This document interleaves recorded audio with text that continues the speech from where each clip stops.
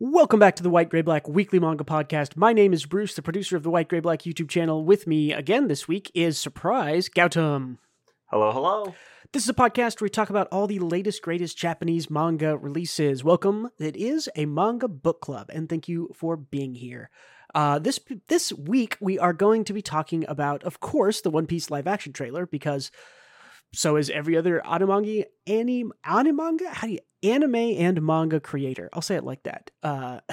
When it comes to weekly manga, we're going to talk about Dame Dole, or The Useless Idol and Her Only Fan in the World by Kishirimo, which is on Chapter 3, good old classic JoJo Lands Chapter 5, and competition with Do Retry in another WSJ fighting manga, Martial Master Asumi by Kawada, which had its premiere in Weekly Shonen Jump last week.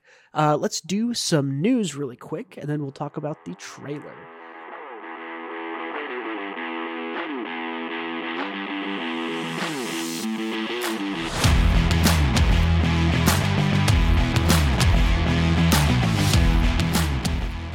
First piece of news, also One Piece related slightly, is Oda, after he had LASIK, some kind of eye surgery to fix astigmatism, is in good spirits after his surgery. So no complications, nothing wrong there. The man made it out.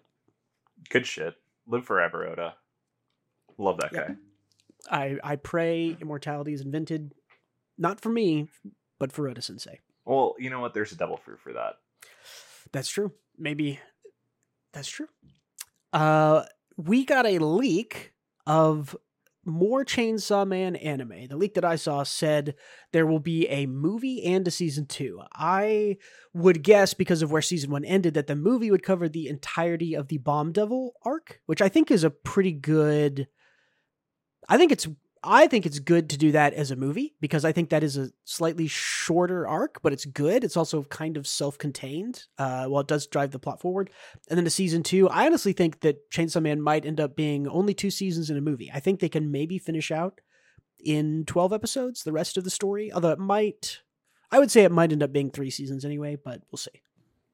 Yeah, I think it could be 3, but that's a good point. I think the Bomb Devil arc is probably going to be the movie, and that is the arc that is the most conventionally written structure-wise, like where it has like the over-the-top action climax and all of that.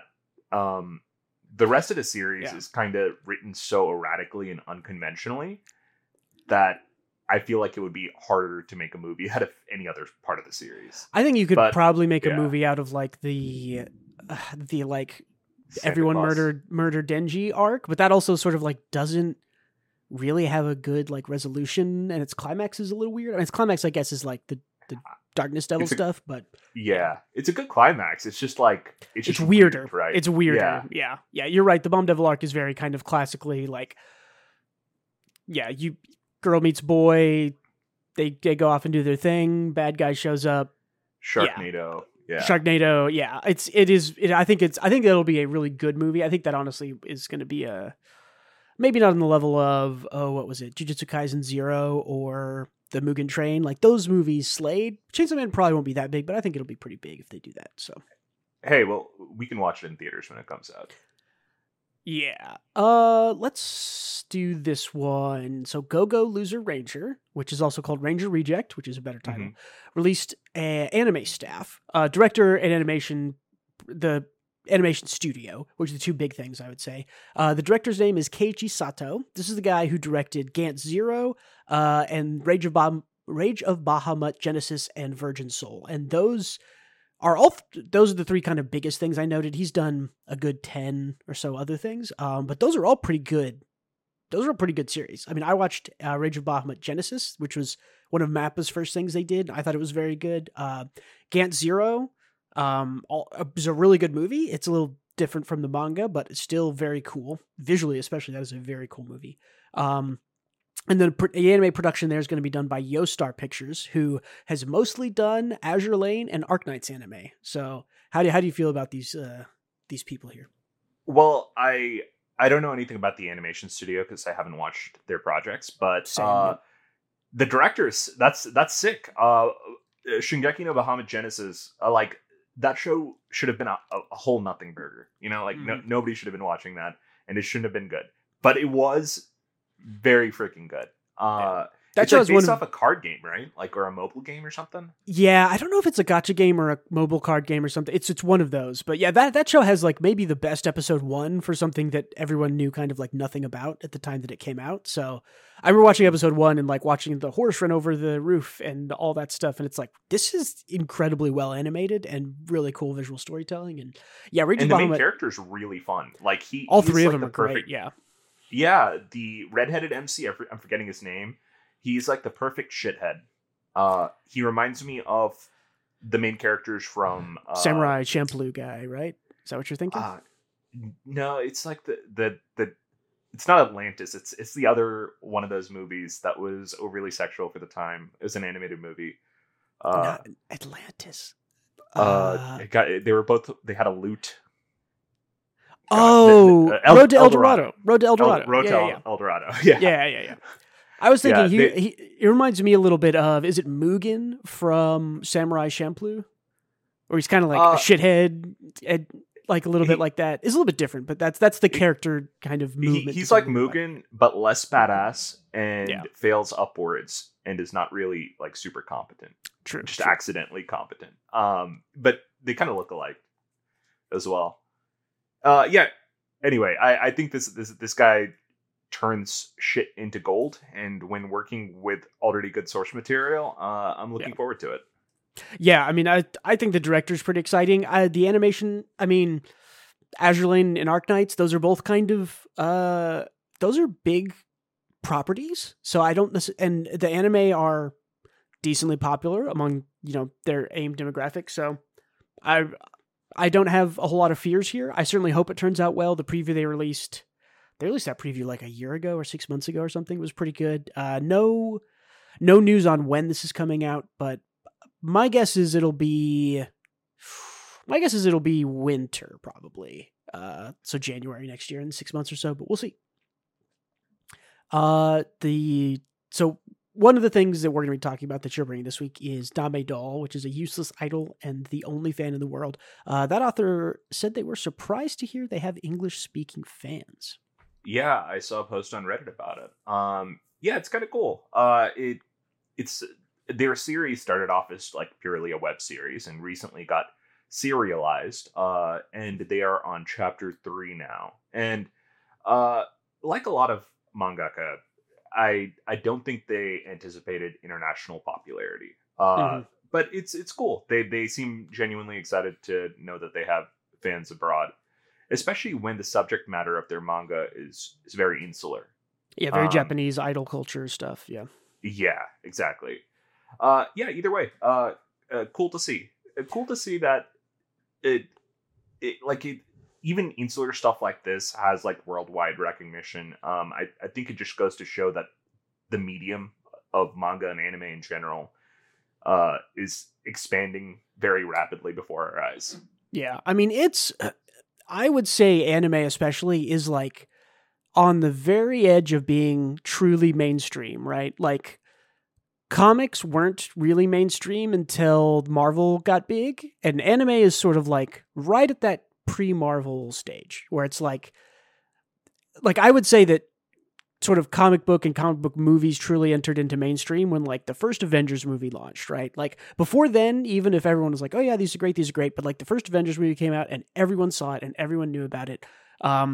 There hasn't quite been that moment for anime where it's like, oh, this is actually something that everyone is going to see and everyone is liking. I don't know if there ever will be. Anime might always kind of be will be. I hope so. There will be. Because I don't know what it's going to be, but we'll see. But I hope anime and manga are very mainstream for the younger generation. Generation and nerd culture in general. Like if you're, like we are, general nerds into comics and video games and anime and all that stuff, it's just like, oh yeah, you watch anime. Like if you talk to somebody and talking about video games, you'd probably be like, oh, do you watch anime? And everyone's like, yeah. If you're if you're a nerd culture person, anime is super normal. So I assure you that like kids in high school right now, in middle school right now, watch more anime than they do live action stuff. Of course, their parents don't, and our parents don't. So well, I don't know. give it Some like of their parents 10 or might 15. be our age. We are almost there. So. Oh, sure. Oh, I forgot that. Damn. Aging sucks, huh? Yeah.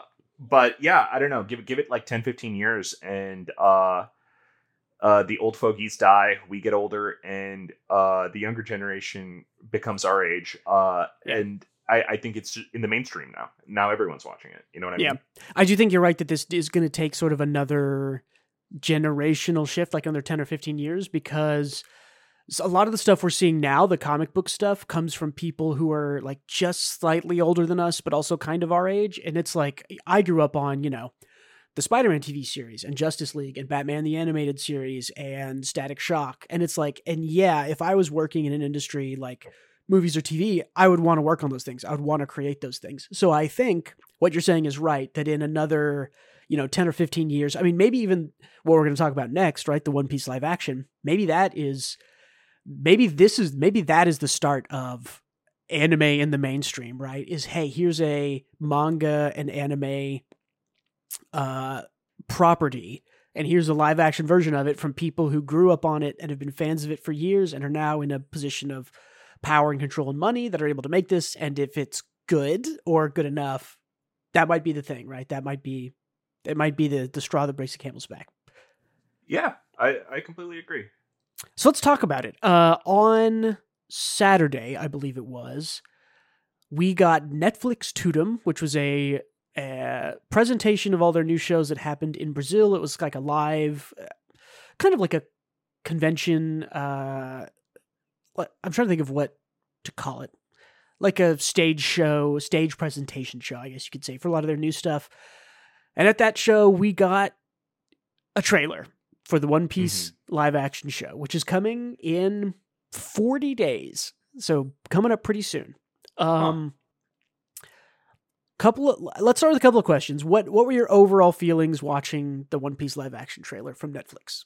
Negative. I personally was not a fan of what I saw. It could have very well just be a bad trailer. And I'm very willing to believe that. But the good parts, I thought the cast fit perfectly. I thought the sets looked cool, but I didn't really like anything else I saw, to be honest. I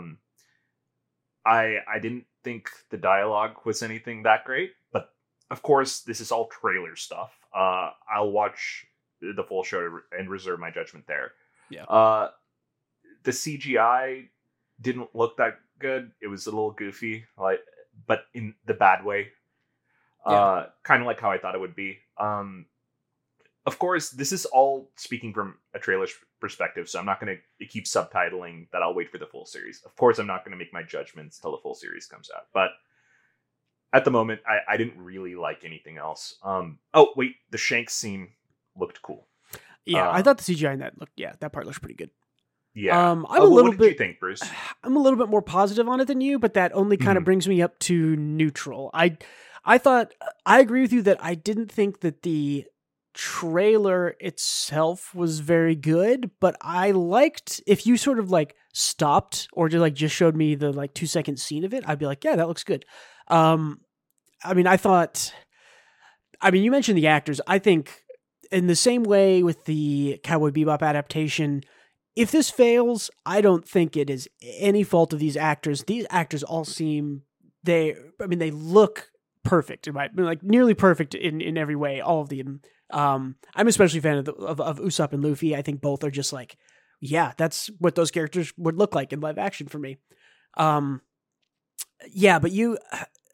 it's weird because as a whole, you're right. As a whole, the trailer felt very Netflix to me, which is not a good thing. Netflix has this particular style, and it's pervasive in not all of their shows, but most of them, especially things that get sort of like a multiple seasons, like Wednesday. I watched Wednesday, and I know that everyone loved that show.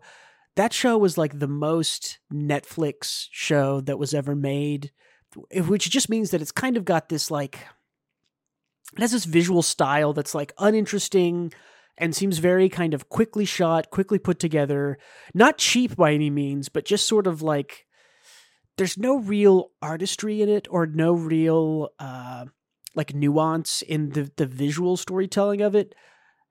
Which again, I think is my biggest complaint about this trailer is that most of the shots that I saw in it were just kind of like, yeah, it's just a face close up or, a wide shot or whatever. But I did like, there's a quick scene where Zoro's fighting Mr. Seven or something. And I thought, oh, that looks cool. So there's a couple little parts where I thought, oh, that looks good. You mentioned the Shank scene. I thought that looked pretty cool.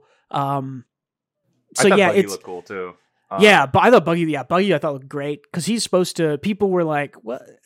There's a lot of complaints online about Buggy, but I thought when Buggy first shows up, I mean, he's like a scary bad guy, and it's kind of through the first arc that Luffy like embarrasses him, and that makes him more of like a goofy fuck up. So I'm ready for that arc. I think those people are just looking to hate. I'm willing to read valid criticisms, and I hope mine have been valid, but. It's insane to see how many people online just want this thing to fail right out the gate. Yeah. One of the other big things that I think didn't help the trailer for fans is the sort of Luffy voiceover of like, I'm going to say, because it's very out of character for Luffy to like narrate his own life and push the plot forward. I think that is okay because this trailer, and this is, I think, the big thing to take away from this, is that this trailer is not for you and me, right? This trailer is not for people who have read over 1,000 chapters or, watched hundreds of episodes of anime or read it multiple times. We're already fans. If you've already read it or seen it, you're a fan, you're going to watch this, right? Like you already said, like you didn't like the trailer, you're still going to watch the show. So the trailer isn't really for us. The trailer is for other people. I hope that people who don't know One Piece is or don't have full exposure to it, liked it a little bit more. Maybe it set the tone or showed them some interesting stuff. I'm kind of came out of it neutral where it was like, I didn't really like the trailer as a whole, but there was lots of little individual things that I liked. I think the costume design in this looks really good. I saw a bunch of posts that showed that a lot of like Luffy and Usopp's, oh wait, can you see him or is my face over here? Yeah, I'll move myself. To the center. Haha, I'm a straw hat. Usopp's shirt here is one that is taken directly from a color spread that Oda did. I love that shirt. And it's the same thing with Luffy's shirt here. And like every, I think, costume that we saw in the trailer was like something that Oda had originally drawn in a color spread or a cover or a side story or something like that. And that's really cool that they aren't just like, oh, we know what their style is, or they'll wear the same thing, whatever. It's actually like, oh yeah, Oda designed, this clothes. We're going to bring it into real life, and the person's going to wear it. I think that's pretty neat. So, also, I will say, not to change the subject, but Zoro's hair looks great. Yeah, how do you? A lot of people were complaining that Emily Rudd, the actress who plays Nami, like her hair is naturally red, and they recolored it for Nami's hair, which is also red, right? The sort of burnt red orange.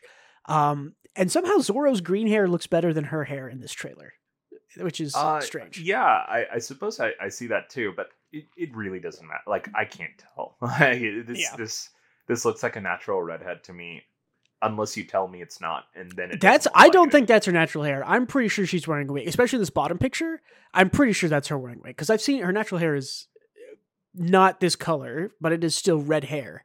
I suppose I just can't tell really unless it's being pointed out to me. It looks fine to me. I guess I have no complaints on that one. I think they look great, man. I think so.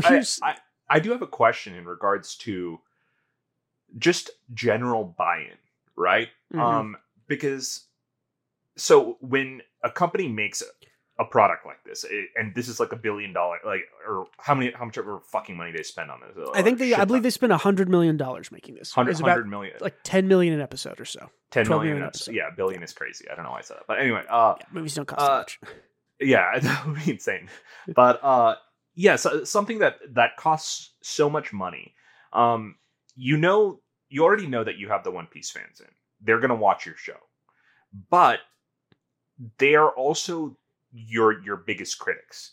So when you release a trailer for the general audience and a One Piece fan is unable to put together in their brain that this is not for them, they will be your biggest detractors PR wise, because it's not the original. And of course you have people who are going to be that way regardless. But I just wonder like where the line is, where it's worth it to kind of make a trailer for the fans versus make it for the general audience. Because by making it for the general audience, you get these, you could alienate fans. Right. Or you get people who are like posting gifs of SpongeBob gouging out his eyes or whatever, like you get those folks. So I don't know what the better PR move is, to make something that the fans will like, or to make something that appeals to the audience you haven't captured yet, and get detracting opinions from people who like the source material. It's a good question. I actually think the answer for One Piece is different from a normal adaptation. In a normal adaptation, I think you always aim your trailer at the people who don't know what it is, who aren't aware of it, and you want to get interested, because people who are already fans will go, "Oh, cool, they're adapting X. I've read or seen X, and I'll go watch it." I'm thinking of like I don't know if I have an example, but for One Piece, because there are so many One Piece fans and it is such a huge property, I actually think that the strategy here would have been to aim this trailer directly at the fans and let word of mouth do the job for you. Now, I understand why they didn't do that, because again, in normal situations, you're not doing that. So historically, you're just kind of sticking with historically, you make a trailer that's for everyone. That being said, I mean, we're still pointing out things that we liked in the trailer. And I would say generally the reception of this show is, most of the reception I saw is either complete haters who were pretty rare, or people who are like, well, that doesn't seem quite right. Like the quips weren't quite right. But I love the way the actors look. I think everyone is bought in on the way the actors and the sets and everything look. And that's rare. Yeah. Well, I mean, Bebop, everyone bought into the actors also, in that show I literally couldn't make it 20 minutes into that show. It was so bad. So, but this one, it does not look as bad as Bebop did. It was for the first 20 minutes. So, which is weird, because when we talked about this in the past, not even on the podcast, before the podcast even started, Cowboy Bebop is, in my opinion, one of the easiest things to adapt into live action. Like, it's already on the cusp of being a live action series. It is realistic. It is drawn real. And they fucked that up just by bad writing and making it cheesy as hell and not at all tonally correct. And One Piece, we discussed, is one of the most difficult things to adapt, because it's Looney Tunes for most of it, right? Like, yeah, all the way through. It's if someone said, I want to make a live action, what is the operatic Bugs Bunny? Have you seen that Looney Tunes thing, right? Where he does all the opera. It's wild. He changes costume a bunch. If someone said, I want to make a live action adaptation of that, I would be like, no. The amount of special effects that it doesn't work in live action, it's good because it's a cartoon, because it's cartoony. That's how I know that we both felt about One Piece before this. So all that to say that I think that this is a spectacular challenge, and the fact that I feel neutral on it, I actually think is a win for them, right? The fact that I'm not looking at this and going like, oh no, this is awful. This is never going to work. Nothing here looks good. The fact that I'm like, well, the actors look good. And the CGI Sea Kings looked pretty decent. And all of the sets and the designs and the costuming looks good. The fact that we're not just saying, well, of course it was going to fail. We knew it was going to fail. You can't adapt One Piece. In my opinion, that's pretty good. Yeah, well, I'd agree there. I wish I liked the trailer more, and I am looking forward to seeing the full series. And shit, man, like, even from the bottom right screenshot, you can tell, like, the tiny details that went into making this thing.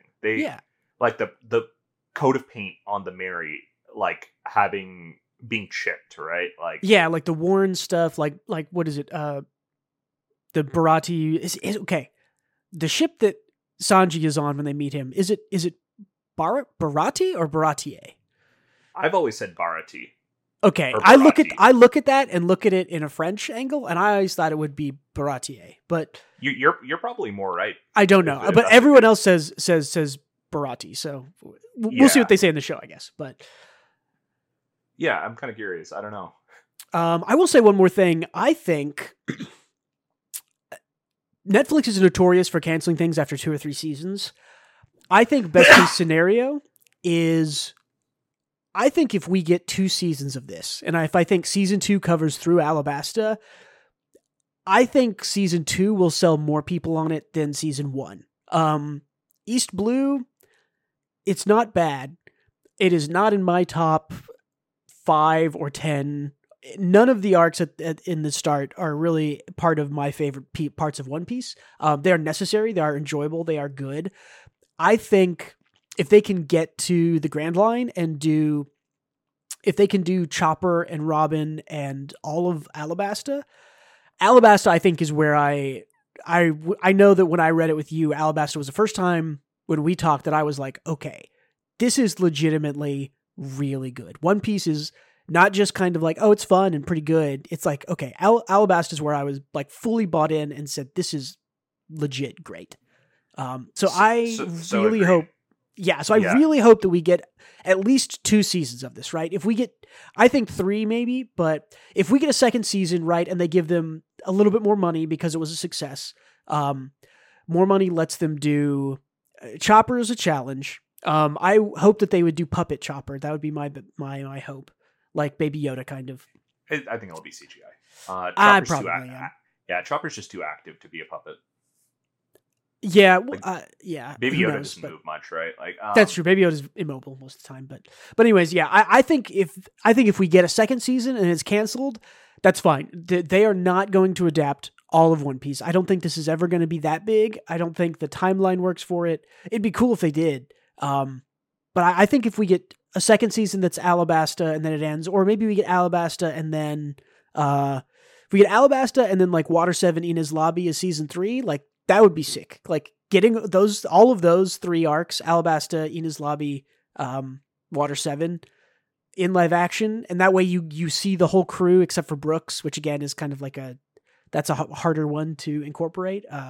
I would be pretty happy with all of that. So I think Chopper is going to be like very goofy, right? So I think what they have to do in season 1 is to get the audience to buy into the inherent goofiness, because we're going to see Fishman in Arlong Park, and the audience has to be okay with that. They're also going to have to make us care about the crew. 1, that's their biggest challenge. 2 is nail Arlong Park, because I think you would agree that is the strongest arc before. Of East Blue, yeah. Arlong Park was the first time where I was like, I mean, I'm remembering because you're the one who told me to read One Piece. You told me to read 100 chapters. 100 chapters gets you to like the middle of Arlong Park. I think Arlong Park ends at like 107 or 114 or something. But I remember getting to like Luffy putting his hat on Nami and being like, of course I will, of course I'll help you. And that moment, that like locked me into One Piece. Like Alabasta solidified it as like, this isn't just good, this is great.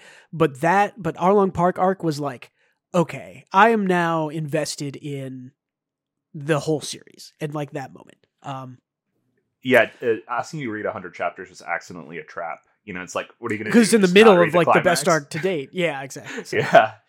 Also, okay, so from that bottom right picture where they all have their legs up on this barrel, that is probably the end of the season, or what will be the end of the season, because that's in the anime and manga. That is when they are entering the Grand Line, and fully formed as a crew. Well, quote unquote, fully formed, but accept each other as crewmates and that they're on this journey together. But so I think we know conclusively that this will finish out Arlong Park, Barati, and all that stuff. I'm guessing that is where that is probably going to be like the last scene of this. Yeah, my guess is we either end with them like approaching what's the mountain called? It's like Reverse Mountain. Reverse Mountain, yeah. They either end with them approaching Reverse Mountain or going up it or down it, right? I think it would be cool for it to end them going down Reverse Mountain, and it ends with like Labon at the end, and it like a huge scary whale, and then it just cuts like to end. That would be cool. That would be a nice tease to get to season 2. I actually think you're right. I think that might be where it ends. But either way, that would be where I would end it. But who knows? Same. Well, they can't get into the Laboon stuff. That would take a while. No, but they could. No, but I do think teasing the teasing it. Yeah, they made it. What's we've kind of teased the grand line for the whole season. What is it? It's supposed to be dangerous and crazy, and the first thing they see is like this enormous, fucked up sperm whale with a giant like cross on his forehead. Like that'll be the hook. Yeah, which would be So we'll see. Anything else about One Piece live action we want to chat about? Nope. I'm looking forward to it though. Yeah, one more call out. One thing I really did like about the trailer is I thought the music was really good in the trailer. It was really unique, catchy. It had sort of a theme that was like, okay, I can see this being the theme of the live action One Piece, and I buy it, and it's good. So if you don't remember the music, go back and watch it again and listen to it. So I'll have to do that. I don't remember. Cool. Cool. Let's chat about manga then. Gautam, why don't you go first? Tell me about Damedol. This is a useless idol and the only fan in the world by mangaka Kishirimo. Sure. Yeah, I actually have less to say on this than you would think. Since it's not really my type of manga, but it is immensely popular on Reddit, and I have read this is, like I mentioned earlier, this has just been serialized. It used to be a webcomic before this.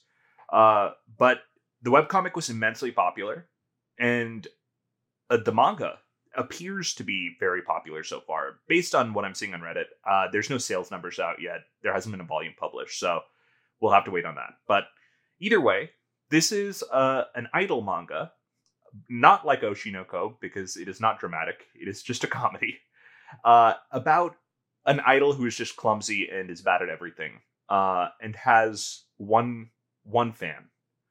And yeah, it's a cute series. It's just fun. I would say it's a rom-com minus the rom at the moment. And surely it's coming, but yeah. Eventually it has to be. And yeah, her one fan is immensely dedicated to her, but also is like kind of not mansplaining, but he's kind of just like, hey, here's how to idol, man. Yeah, he sort of knows more about it than she does. In most ways. Because he is like a huge otaku. So yeah. Either way, it's just mostly every chapter is pretty much the same. It is her fucking something up and them getting into it over her latest performance. And the way I describe it makes it sound formulaic, and it is. But I think it's a good kind of formulaic.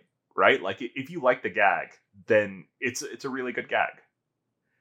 Also, the character designs are pretty great. The art's really good for a rom-com type thing. Yeah, I didn't include the panel, but he has like hearts in his eyes pretty often, and you don't really see male characters with like hearts for eyes. I didn't include the panel for it, but yeah. And the ending gag is she gets his name. And he's like, wait, my name is not enough, and offers his bank card and PIN numbers as like tribute. So overall a fun manga. If you like rom-coms, I think you should pick this one up. Yeah, it's pretty cute. I remember reading the I guess they were like Twitter shorts originally, which is how a lot of manga have gotten their start in the last couple of years. But I mean, this is cute. It's funny. It's funny because the dynamic between the two is like the girl is sort of the like worst of her group and no one likes her. And this is like the only guy who likes her, but he also like critiques her all the time. So their dynamic is kind of the whole crux of the thing that is entertaining. So yeah, it's like, he's into the clumsiness, yeah.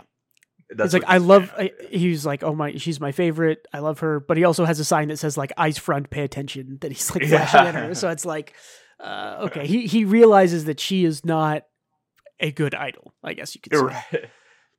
Right. It's a fun series. I just think I am not the target audience for a lot of rom-coms. Yeah. So I can't give proper judgment on it. But I wanted to bring it up because it's very popular, and I know by shouting it out, it'll get some people to read something they like. Hopefully, yeah. Yeah, more people should. I mean, more people should read more manga. You should read more manga. Cool. Anything else about Damedol? Nope. Awesome. Swapping over to the world of hyper serious, wild, and crazy shit. I want to talk about JoJo Lands Chapter 5. This is monthly. This is by Araki JoJo. You should know what it is. If you don't, who are you? What are you doing here? This is good. I've seen 3.5 seasons of the JoJo anime, so I've not consumed all of Diamond is Unbreakable or season 5 or 6 or 7 or 8. This is technically part 9 of JoJo, called JoJo Lands.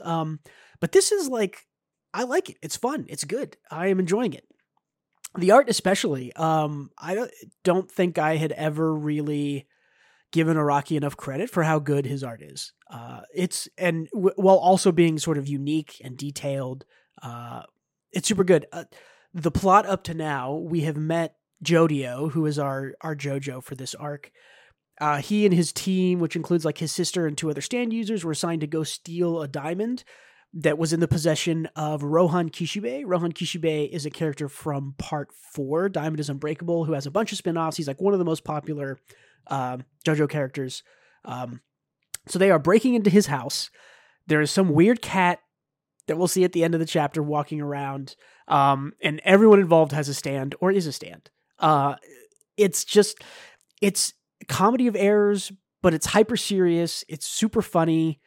JoJo is such a weird anomaly in all art, in that it takes itself so seriously, but in doing so makes itself the funniest, goofiest thing imaginable.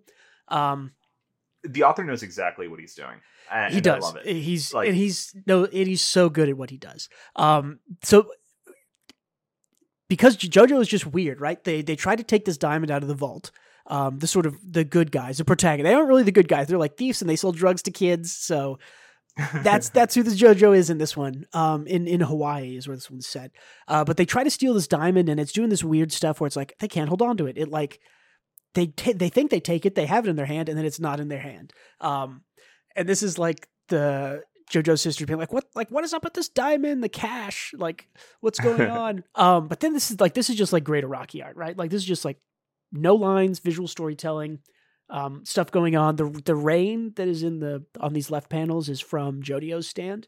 And this is Rohan Kishibe with the headband type thing here. What's his power? So Jodio's power or Rohan Kishibe? Rohan. I know Jodio has this eldritch monster.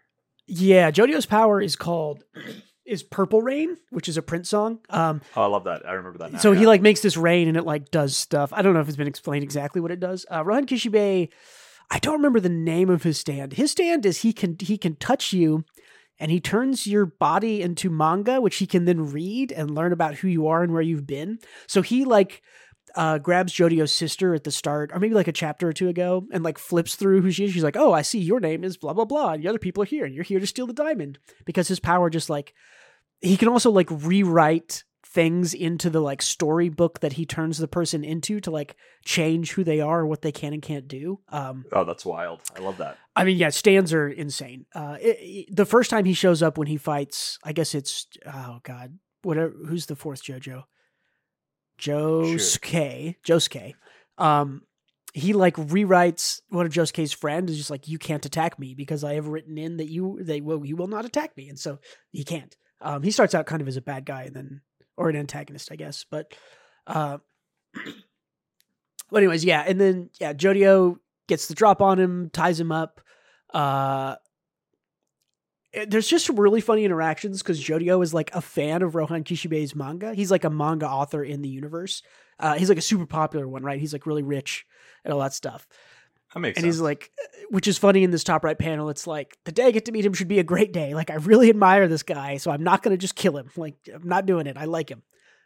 So from what I'm seeing, he probably wrote that the girl is not a thief or something like that, right? It's actually probably something else, which we'll see at the end of the chapter. But yeah, here is a diamond where she's no matter, I can't steal it, no matter how hard. And there's also this weird, so nothing has really been revealed yet of what's going on here, but there's when they break into Ron Kishibe's house, there's like a whole room full of these like volcanic rocks, and Jodio flips through his like iPad, which has a bunch of pictures of volcanoes and volcanic rocks. And then when they open the safe with the diamond, like a chapter ago, there's a diamond and these 2 volcanic rocks in there. So Jodio takes them and is like, aha, I bet these are valuable, like breaks one of them, which makes, this is like Ron Kishibe like, are you insane, you son of a bitch? And it's like, whoa. And it's like, see, like I broke the volcanic rock, which is obviously really important. And Jojo is like, all right, I'm going to take one of these rocks because that's really important to you, blah, blah, blah. And Rohan Kishibe, he's obviously like a good guy generally in the series, is like, hey, come here, Jodio. I'm going to talk to only you while your friends leave. And he's like, take care of that lava. Like, fortune will be yours. Like, that mechanism will gradually come to you. A rule of nature is in that lava. So he's like telling him like, hey, this is the MacGuffin. You've got the MacGuffin now. Be careful. Like, don't give in, climb to the top. And it's interesting that there's highlighted words here like mechanism, which is something that in the like tease paragraph for this JoJo, there's something about this JoJo like climbing to the top using mechanisms. Like, they use the word mechanism in that tagline. So this is clearly sort of like, the story is rolling now that we have this kind of lava, thing. And then here is Araki. It has been 40 years and he still can't really draw animals very well. This cat, this is actually why, potentially why they can't steal the diamond. In the chapter before this, there was like this string that had wrapped around 2 of the thieves, like their arm and their leg. This is why JoJo is wild and fun. There was a string that wrapped around 2 of their legs, which was, they have decided it is a stand from this cat. The string would like wrap around and tighten, and they like couldn't get it off. And just take a guess of how they got the string off. Something to do with cat butthole. No, but that's a good guess. No, they came to the conclusion that they couldn't move the string, but they could move themselves through the string to get out of it, which is that is like the ultimate JoJo, like, oh, that is cheating. Of course, you can't move the string as it tightens around you, but you can move your body through that doesn't make any sense. No, but it's also classic. You said I was close when I was not remotely close. It's close because that is certainly something that Araki might do in JoJo. He very specifically drew the buttholes on these cats. He did, which is confusing to me. He also and it's funny because this is better than Iggy. Iggy's a Boston Terrier in part 3, and Iggy's like nightmare fuel. That first cat, it kind of looks like a pug, doesn't it? Yeah, and you'll see why. Let me see if I can find an actual manga panel. Yeah, here we go. This is what Iggy looks like in the manga, which is like, is that a person? That is not what a dog looks like. That's a dog. I thought that was a person. This is intended to be a Boston Terrier dog. Yes. Oh. Which like this is on the right is more what a Boston Terrier. Like I own a Boston Terrier, which is why it's even funnier for me, and I love Iggy. But yeah, you can see that his animal faces are very humanoid and very strange. That's weird. It's funny to me because we hadn't really seen the cat's like face up close in the last 2 chapters, even though he'd been wandering around, and I was like, oh yeah, he's like, it's just a normal cat. And it shows his face is just like, no, Araki still can't quite get a normal cat down. That looks very humanoid.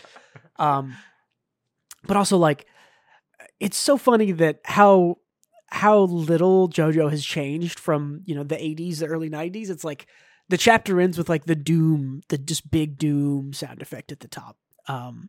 It's great. I don't know.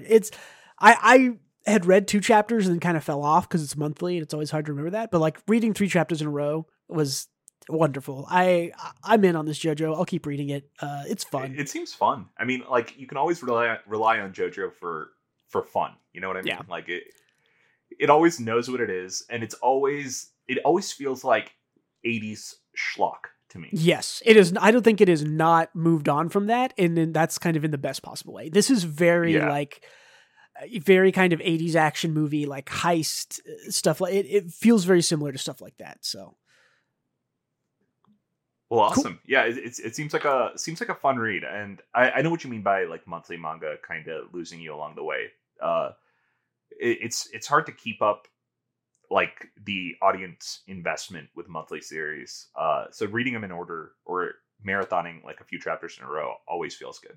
I think it helps a lot. I think for me especially, just starting at one chapter and then two and then three, it's like those first 3 months are really hard.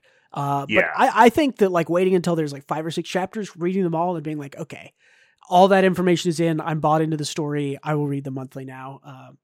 So I think I'm in on this. I need to go back and finish up JoJo or read it or something, because I know that I'm to the part that people say is good, which is the second half of part 4. But yeah, so let's talk about another new Weekly Shonen Jump series, which feels like it has barely been 2 weeks, I think, since Neo's Exorcist was the last thing we talked about, maybe 3. But we're getting another new series. This is Martial Master Asumi. This is by a mangaka called Kawada. One name, like Cher. Premise of this is a normal high school kid who's not actually normal, who has kind of been trained in fighting by his grandpa, is going to get into some hijinks with a girl who runs an MMA gym. I think that's the best way I could summarize it. Yeah, so what did you think of it? It was pretty good. Not great, but it was pretty good. I liked a lot of stuff about this. I actually think this is the second best new manga WSJ has published. I liked this better than Kill Blue, Do Retry, or Nue's Exorcist. I think Do Retry is dead in the water with this published in the same magazine, because this is a better fighting thing than that. I don't know if you've been seeing what Do Retry has done the last 2 or 3 weeks, but there's literally a dude where one arm is super jacked and the other is not, and that was the fight, and people cannot stop calling him the masturbator. And the masturbator. I absolutely know why. It's stupid. Do Retry is dead. Martial Master Asumi I thought was pretty good. How did you feel about it, chapter 1? I thought this one was the best of the lot, and it's not close. I thought it was a great chapter 1. I think I liked it more than Tenmaku Cinema's chapter. Oh, really? Okay. Yeah, I thought Tenmaku was way better, but this is definitely easy number 2. For me, this one was very beat for beat by the books, but I liked everything about it.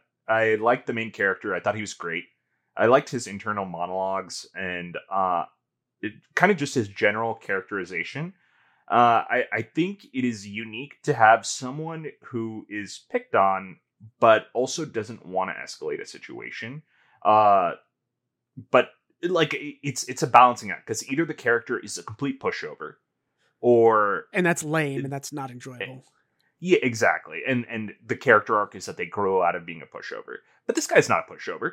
He just doesn't want to escalate a situation. And eventually he reaches his breaking point, which is the shown cool pretty well. Yeah, we'll get there. We'll get there. But yeah, that's I agree with you. I actually didn't really like the main character that much until he reached his breaking point, and then I thought, okay, that's interesting now. But yeah, I mean, the main character, Nito Asumi, I didn't put the panel in here, but he's like in high school with a bunch of his friends, and like, all right, on 3, point to the girl you like, and he points to like the girl with glasses, which is funny why he runs into the female main character here, and is like a cutie with glasses from Nito's point of view.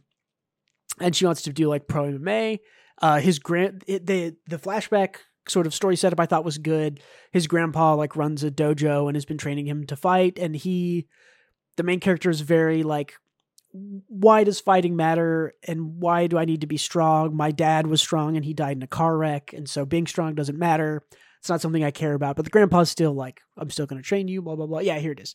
Like, strong people still die, so I don't need to be strong. I don't need it. Which, I mean, it's just, I don't know, it's just a good flashback. It worked for me to characterize the main character. His grandpa has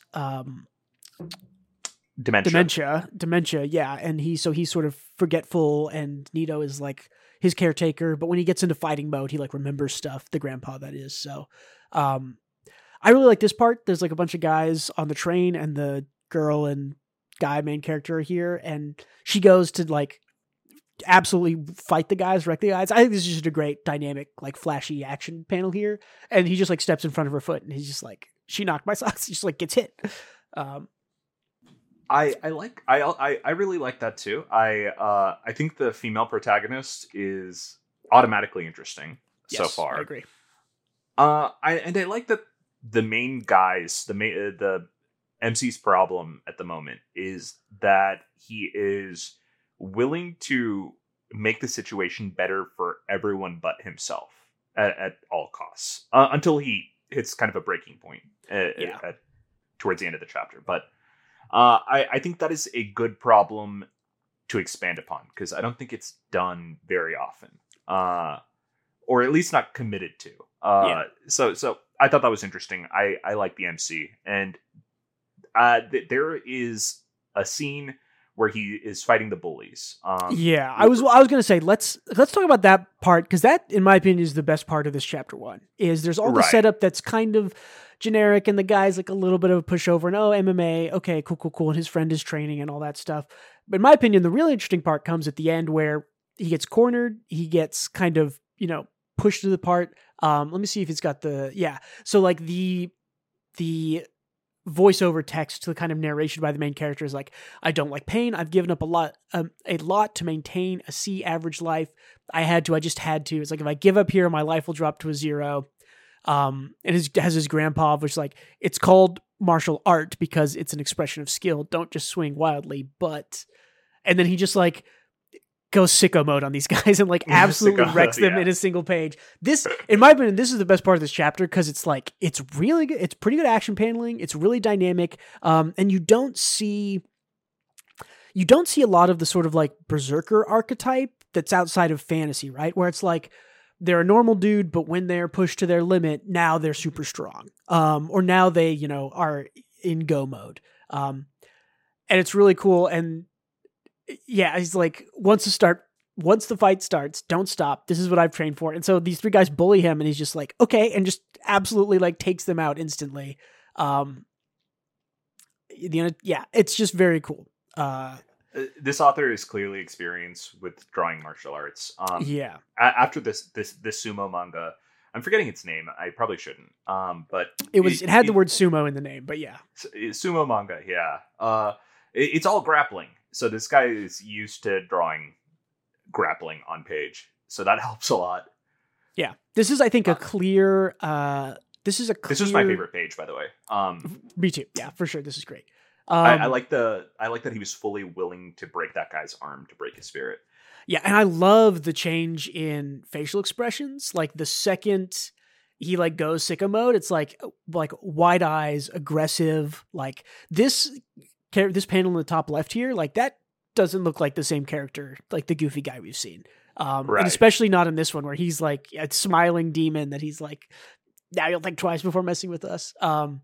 This is great. I think this is a really good example of an idea called write what you know, which is a sort of an idea in writing of saying, if you are familiar with something, use that to inform your writing. I talked about this in my Chainsaw Man video briefly with Fujimoto knows movies and he puts that into his writing. This author clearly knows martial arts, right? He wrote a series about sumo.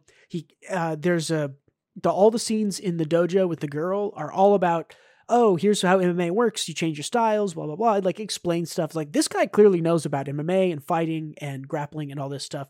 And it shows in chapter 1 that not only do they know about it on I can list how it's done, they know about it on a way that, if you look at the action panel, right, this is a grab and a submission. He like goes low, like this flip right here. Like I had a friend in high school. Her family was from Hawaii. They were Japanese descent from Hawaii, and she knew judo. She did this to me and gave me a scar. I was just like, everyone was like, aha, judo throw me. And she was small. She was like 5 feet or 5'1", and she could just wreck you. Like she could just grab you and throw you, and you're like, what the hell? And she literally has done this to me with this middle panel here where he's like throwing the guy over his shoulder. And so I think that's really cool. Yeah, the arm grapple here, that's like, I've seen that in MMA fights. I haven't watched a ton, but I've seen clips, and like that happens a lot. So yeah, anyways, this really cool author who clearly knows his stuff with MMA. Whereas if I look at just as the comparison that's obviously going to be made, if I look at Do Retry and a punching guy fighting masturbator arm, that does not feel informed by real boxing or a boxing fan writing a manga, in my opinion, right? So I don't know. I also feel like that's too goofy for the setting they established in Do Retry. Also true. You know, like, but anyway, that aside, I truly like this. I think chapter 2 and 3 will be, of course, slower, but I'm looking to see how they establish their characters and move forward with this. Yeah, I'm super exciting. Very happy with it. I think the girly character is great. Double fang and glasses. It's just, you don't see it a whole lot. Vampire. Maybe, yeah. Like talks about cauliflower ear, which is like a very specific, that's like a boxing thing I think I've heard about in one of the boxing movies I've seen. But yeah, I don't know. It's, I like this series. This is definitely, I think we agree that this is definitely like the second best new thing that's come out of the past 5 things WSJ has published. I agree. But like, it's interesting. I feel like this is so much stronger than everything aside from Tenmaku that, like, I don't even know what to say. Like, it is that much stronger. And same with Tenmaku. Tenmaku is that much stronger than the other 3 or 4 or whatever. Is it just because the other 3 or 4 are bad? It is. Yes. I would honestly say that Nue's Exorcist and Do Retry are like way worse than the last year we had of new stuff. Like, I would rather go read like Tokyo Demon Bride or Dororon or even Super Smartphone. Like, that wasn't great, but I read like 6 or 7 chapters of it and was like, okay, maybe. Do Retry and Nue's especially is like chapter 1, no. Do Retry was like chapter 3, no. This is, I agree with you. This is good. This makes me excited to see. So we're getting another new series on Sunday that's called, it's like Frost Hunter Gill or something like that. Excited to see if that's also higher quality than the other 2. I hope it is. You know, and I feel bad calling those shit, even though they are shit. Like, because these mangaka are clearly passionate about their projects and they work really hard. But God, I hope they end early so they're put out of their suffering faster. I just don't see them lasting in the magazine. Yeah, I mean, they get pretty much everything gets about 6 months, right? You get 24.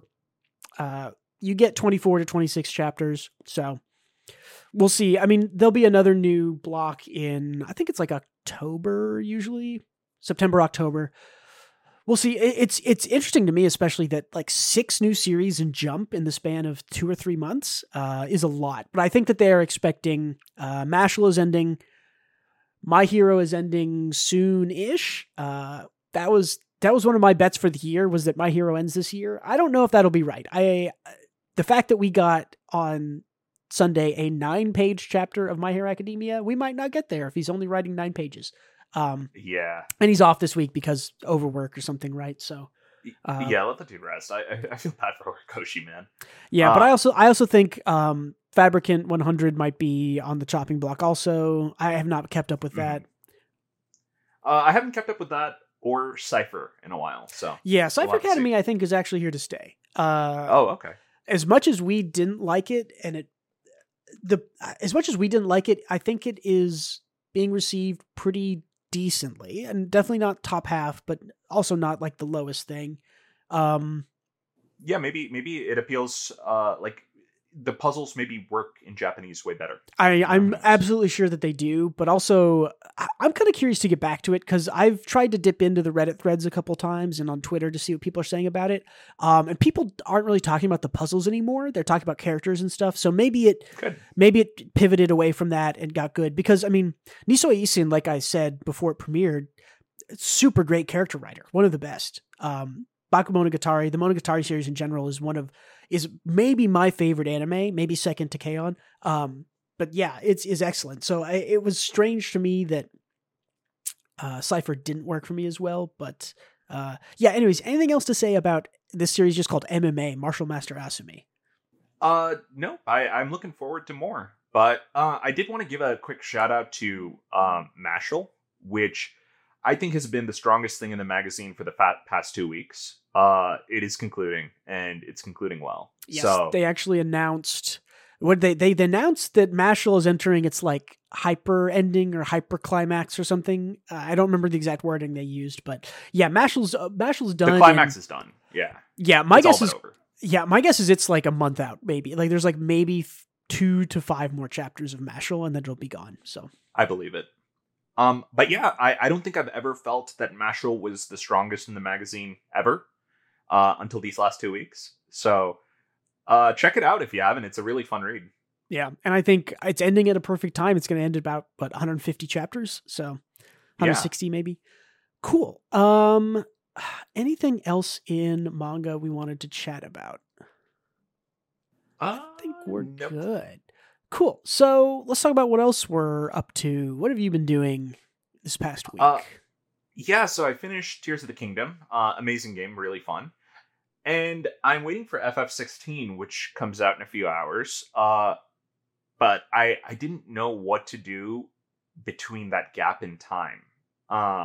Because I didn't want to play anything too long or watch anything too long. Because I know I'd have to stop it to go play FF16. And my monkey brain can only do one thing at a time. So I picked up Mass Effect since I've already played that game. That whole trilogy. And it has been pretty fun. It is interesting how kind of mediocre the writing is in retrospect. Are you playing the first one again? I'm playing the first one, yeah. Okay, yeah. And I only say that it's because like they have like a very urgent thing to do. And like they go around talking to people like about the urgent things. Like, oh, we have to prove this guy's a traitor. It's like, okay, let me go talk to this guy. It's like, we have 30 minutes to prove this. And when you're talking to random people, you're just like shooting the shit. It's like all urgency is gone. It's like, yeah, I hate the cops too. It's like, quit having just random conversations, Shepard. Focus. Like, yeah, it's kind of wild. I don't know. The first Mass Effect is a funny game because what the first Mass Effect actually is it's just Knights of the Old Republic 3, but they couldn't use Star Wars anymore, or they didn't want to, or they want to do their own thing. The first Mass Effect has more in common with Knights of the Old Republic than it does with like Mass Effect 2, in my opinion. Like Mass Effect 2 is like a Western RPG shooter. The first one is very like kind of shootery, but not. The shooting isn't nearly as good. It's much more Knights of the Old Republic than anything else. Lots of stuff was just straight ripped from that. And yeah, it's also, I think, a testament. You mentioned the writing that when this game came out, it was like the best writing in gaming, like some of the best. And now it's sort of like, yeah, not that great. Because it's, 15 years old? 13 years old maybe now? This came out like 2009 maybe? And yeah, you're completely right. Like we have some hard hitters now, right? Like you have The Last of Us, you have God of War 2018. Like you have some really good written games out here. I will say the Legendary Edition has fixed the gunplay in Mass Effect 1. Oh, really? Interesting. To a degree, yeah. It's a little jank, but it's way better than original release. We'll say a lot of the good writing now does owe itself to games like Mass Effect that were some of the first kind of these big, long story, character interaction, just talking driven. I mean, you spend 60% of the time in Mass Effect probably just talking to people just to get to the next shooter part. It is very much that's totally cool. Like I think it's a lot of fun. It's like more hammy fun than it used to be, but it's still fun. I think Mass Effect 2 still holds up, by the way, like you mentioned earlier. You're right about the haminess, because like I was mentioning, Mass Effect 1 is much more like Star Wars. Mass Effect 2 and 3 go much kind of darker, more sci-fi, but Mass Effect 1 is like almost literally just like Star Wars. It's like a little campy, a little silly, kind of serious and sci-fi, but a little more fantasy and stuff. But they're great games. I've played the first 3 at least. So I think I have replayed these games about 3 or 4 times now. I really like them. Cool. But anyway, yeah, what do you got going on? Oh boy. The Naoki Urasawa never ends. I'm about halfway through 20th Century Boys, and it's phenomenal. It's amazing, of course. So I've read Pluto and Monster. This feels like those, but like on an epic scale. Pluto is kind of the fewest characters. Monster has a couple more. This one is like spans like a 50-year time period, like 3 or 4 generations of people are all important. People's sons and daughters and fathers and their childhood friends is like a big thing. It's awesome so far. It's epic. And I will say this is not, it's like kind of slight spoilers for like the like momentum of the story, I guess. But the first part of the story, which is about 50 chapters long, I was thinking like, wow, they're really like just going to the end. They're going to like resolve this. And I know that this is 250 chapters long. And I was like, okay, that's weird that they're kind of rushing to the end of what seemed like it would be the end of the whole series. But Urasawa was just able to do this. He's just able to like write himself an ending to so many characters and then time jump 20 years and leave a couple things open and tie it all back together and keep tying it back together. This guy is like, master storyteller is like not even enough credit. This is like, Naoki Urasawa is the dude. Like he's the storytelling dude. Like he can do no wrong. Like everything go back and listen to when I finished Monster 2 or 3 weeks ago. Go back into when I finished Pluto 5 months ago. This guy is the greatest storyteller of our generation. I won't hear otherwise. 20th Century Boys is awesome. I can't wait to finish it. I'll probably finish it in a week or two, maybe. I blew through like 40 or 50 chapters in like yesterday. So, damn, nice. Yeah, it sounds like another fucking winner series here. He can write no wrong. He can do no wrong. He's so good. Did Future Diary steal this eyeball guy's design for that one character it had? I don't remember from Mirai Nikki, but that is, I actually don't know who that is. And that's the crazy thing is that he literally introduces a mystery like in the first 5 or 10 chapters of like who is Friend. There's this guy called Friend who is like the bad guy who is like grabbing political power and setting up terrorist attacks, and these people are trying to stop him. And it's like 110 chapters in, and it's like we still don't know who Friend is, and somehow the mystery is still like front and center. So it isn't like we're just forgetting about the mystery. It's like still being explored, still being expanded on. Yeah, I mean, this is like the greatest mystery thriller of all time, like potentially, right? Like Monster probably has that for me now, but Monster's a little bit less of a mystery. There's a little bit of a mystery of like, where did Johan come from and why is he like this and all that stuff. But this is much more like, who is Friend? Why is he doing these things? Why does one of the girls have psychic powers? Like there's like a little bit of a sci-fi fantasy element in there, but like it's just a sprinkling to make it interesting. I don't know. It's so immaculate. Naoki Urasawa is like, I could gush for hours again. It's just so good. I'm like talking about it right now. I'm like, yeah, I'm going to turn this off and just go read some like right after this until 16 That's minutes. Hype. Yeah. That's how you get like some fucking audience investment, right? Like that's a good feeling to have. Yeah.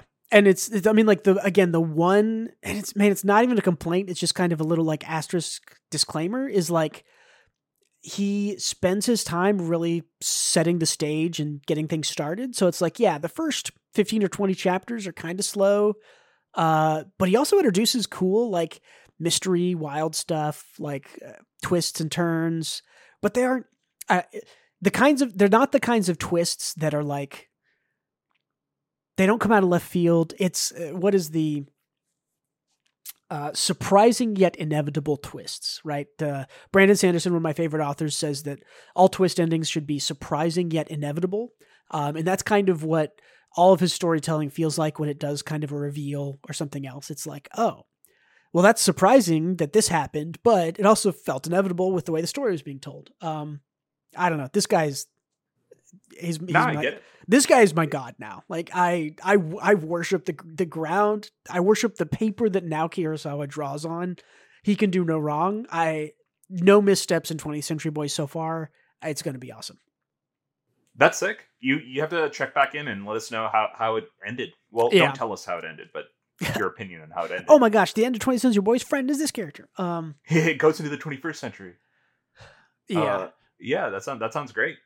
And I don't mind slow burns. It's like setting up a bunch of dominoes, right? It takes a while, but knocking them down is satisfying. Well, and something that I think 20th Century Boys does, like, even better than Monster, right? Like, Monster's 160 chapters or so, and Monster really is kind of a slow burn. There's like 2 or 3 kind of climactic moments that give you that release of like something's happening, it's going. This series is even better about. There have been like, I'm trying to think, I'm like 113, 120 chapters in, something like that. There have been like 3 or 4, maybe even 5, like really big climactic, like, oh, like we're going to go do a terrorist act, or we have to stop this terrorist act, or we're like escaping from this supermax prison. There's like all these really good climaxes along the way that the flow of the story is so immaculate that yes, the whole story is a slow burn, but it is not a slow burn along the way, because he's giving you these other stories that are having climaxes and having falling actions, and the pacing of it is just, it's so good. Like, again, like those first 15 or 20 chapters, that's kind of the real slow burn introduction part. And then once it starts resolving stuff and having climaxes and having action set pieces and stuff like that, it's just really cool. And I'm always looking forward to the next one. The next one is always being set up. The characters are all super interesting. This one, like I was saying, is like multi-generational. So there's like the main timeline.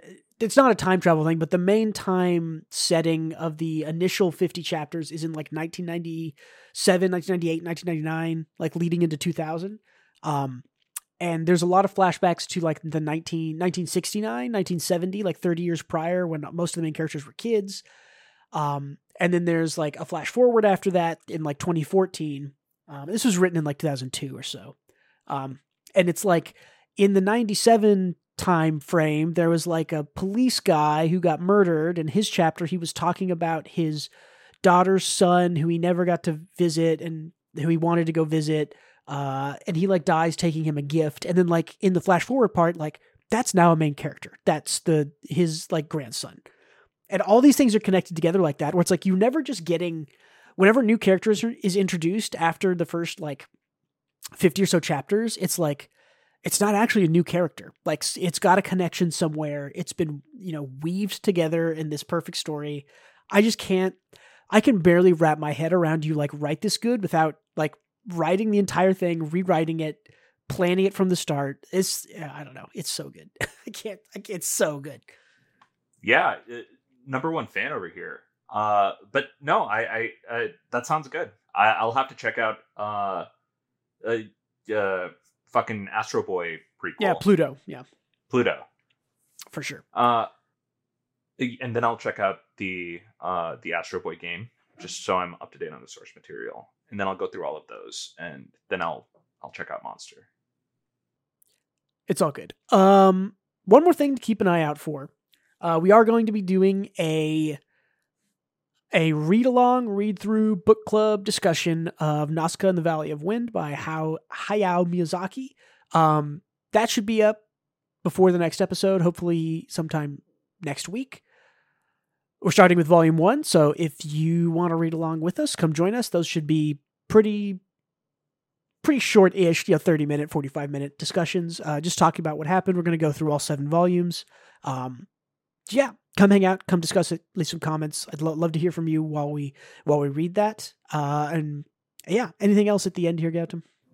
Nah, should be great. Cool. Hey, thank you everyone for listening or watching. Don't forget to check out the YouTube channels, White, Gray, Black on YouTube or WGB Weekly Manga Podcast. You can type either of those into the YouTube search bar and they will be the first thing that shows up. Don't forget we're on most major podcast platforms if you like to listen to us instead of watch us. We're on Spotify, we're on Apple Podcasts, we're on everything. We're on RSS. The best thing you can do to support us, if you want to support us, give us a like, give us a subscribe, give us a little thumbs up, ring the little bell.